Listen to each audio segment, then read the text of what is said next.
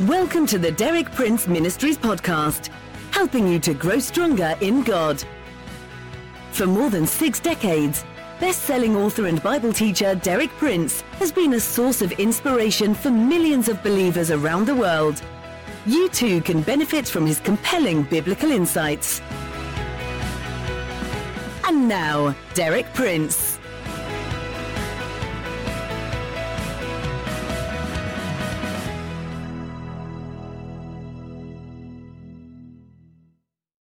I've been emphasizing that God makes His abundance available to us for 2 main purposes. First, that God Himself may be glorified through it, not for our own glorification or satisfaction, but that God may be glorified. Second, that we may use abundance not for selfish ends, but for every good work. This is emphasized in the New Testament. God makes His abundance available to us for every good work. In my previous talks this week, I've specified various good works for which God expects us to use the abundance He makes available to us. And these are 3 good works that I've specified. First, to help the poor, especially widows and orphans. Second, to repay our debt to the Jewish people to whom we owe our entire spiritual inheritance. Third, to bring the gospel to all nations on earth. In my talk yesterday, I reminded you that the last words that ever fell from the lips of Jesus on this earth were, to the ends of the earth. That's where the heart of the Lord was. That was what He imprinted on the minds of His disciples, that they were not to rest until they had been His witnesses and carried the gospel message to the ends of the earth. In my closing talk on this theme today, I'm going to illustrate the way God wants us to use money from a very unusual parable that Jesus related, the parable of the shrewd manager, sometimes known as the parable of the unjust steward. What's unusual about this parable is that Jesus takes an example of a man who did something that was unethical and wrong, and yet, in a certain sense, He holds that man up as an example that we should follow. So I'm going to read the parable first, and then I'm going to try to show you in what way this man is an example for us to follow, specifically in the use of money. The parable is found in Luke 16, verses 1 through 9. Jesus told His disciples there was a rich man whose manager was accused of wasting his possessions. So He called him in and asked him, "What is this I hear about you? Give an account of your management, because you cannot be manager any longer." The manager said to himself, "What shall I do now? My master is taking away my job. I'm not strong enough to dig, and I'm ashamed to beg. I know what I'll do, so that when I lose my job here, people will welcome me into their houses." So he called in each one of his master's debtors. He asked the first, "How much do you owe my master?" 800 gallons of olive oil, he replied. The manager told him, "Take your bill, sit down quickly, and make it 400. Then he asked the second, "And how much do you owe?" 1,000 bushels of wheat, he replied. He told him, "Take your bill and make it 800. The master commended the dishonest manager because he had acted shrewdly. For the people of this world are more shrewd in dealing with their own kind than are the people of the light. I tell you, use worldly wealth to gain friends for yourselves, so that when it is gone, you will be welcomed into eternal dwellings." Now that's the application, the last verse.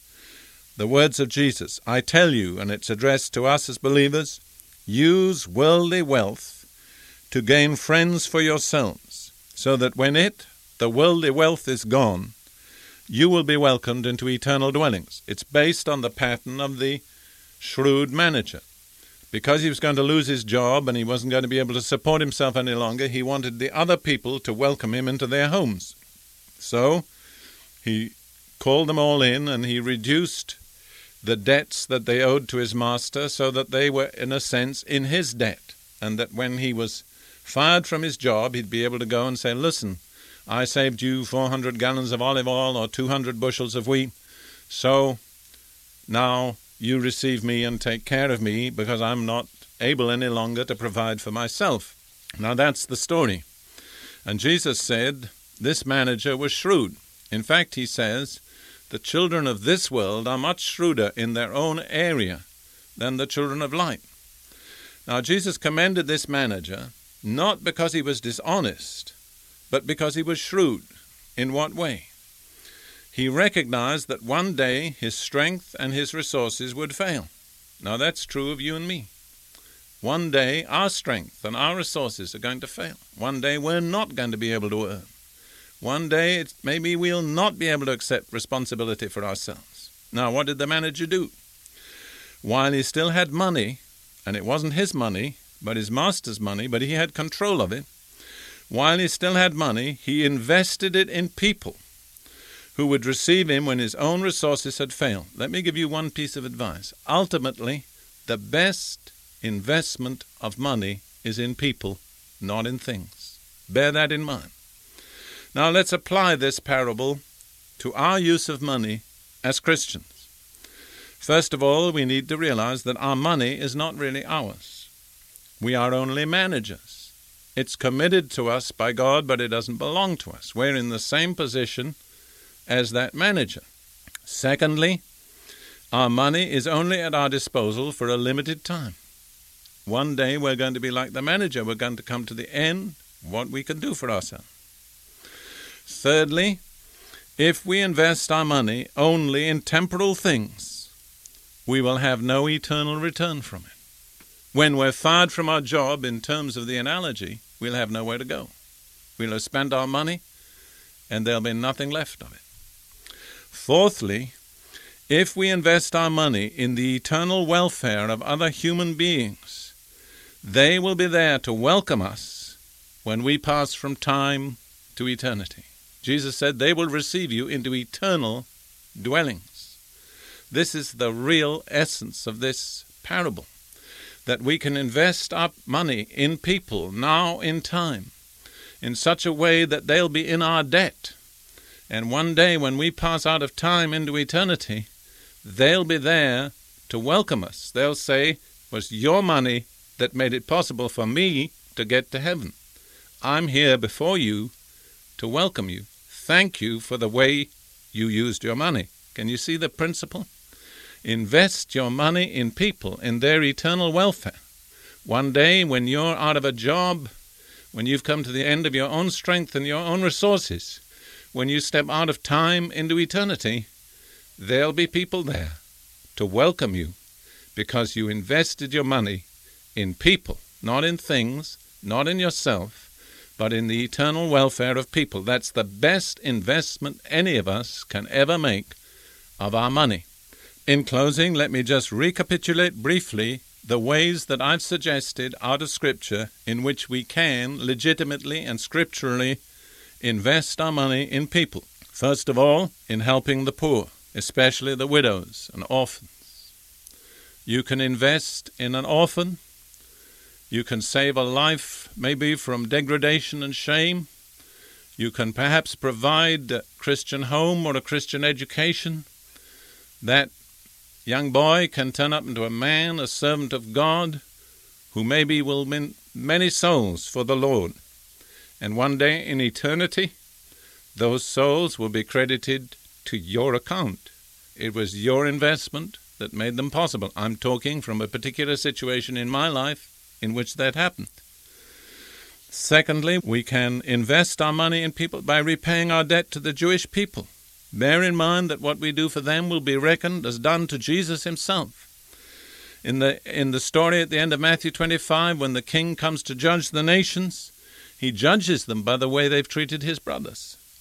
And it says in Matthew 25:40, the king will reply, I tell you the truth, whatever you did for one of the least of these brothers of mine, you did for me. Whatever we do for the Jewish people of good, with a right motive, with a pure heart, one day will be reckoned to our account as having been done to the Lord Jesus himself. The third way I spoke about was taking the gospel to all nations on earth.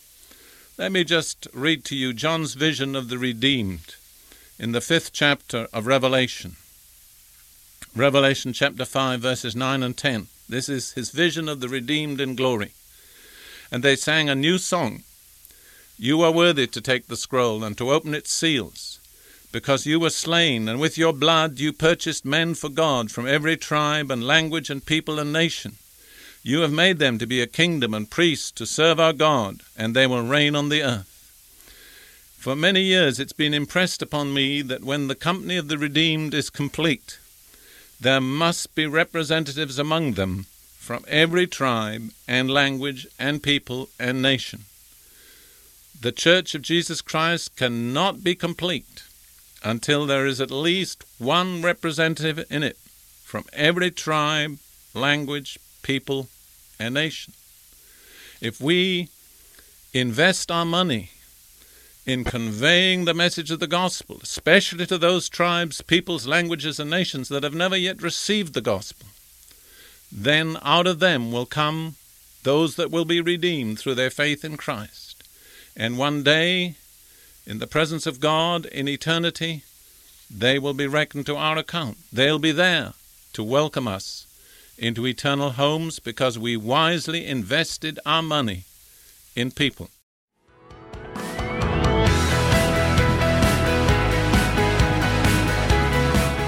Thank you for listening. For more inspiring teaching, visit our website at dpmuk.org/podcast. And like our page at facebook.com/dpmuk to join our online community. Derek Prince, teaching you can trust.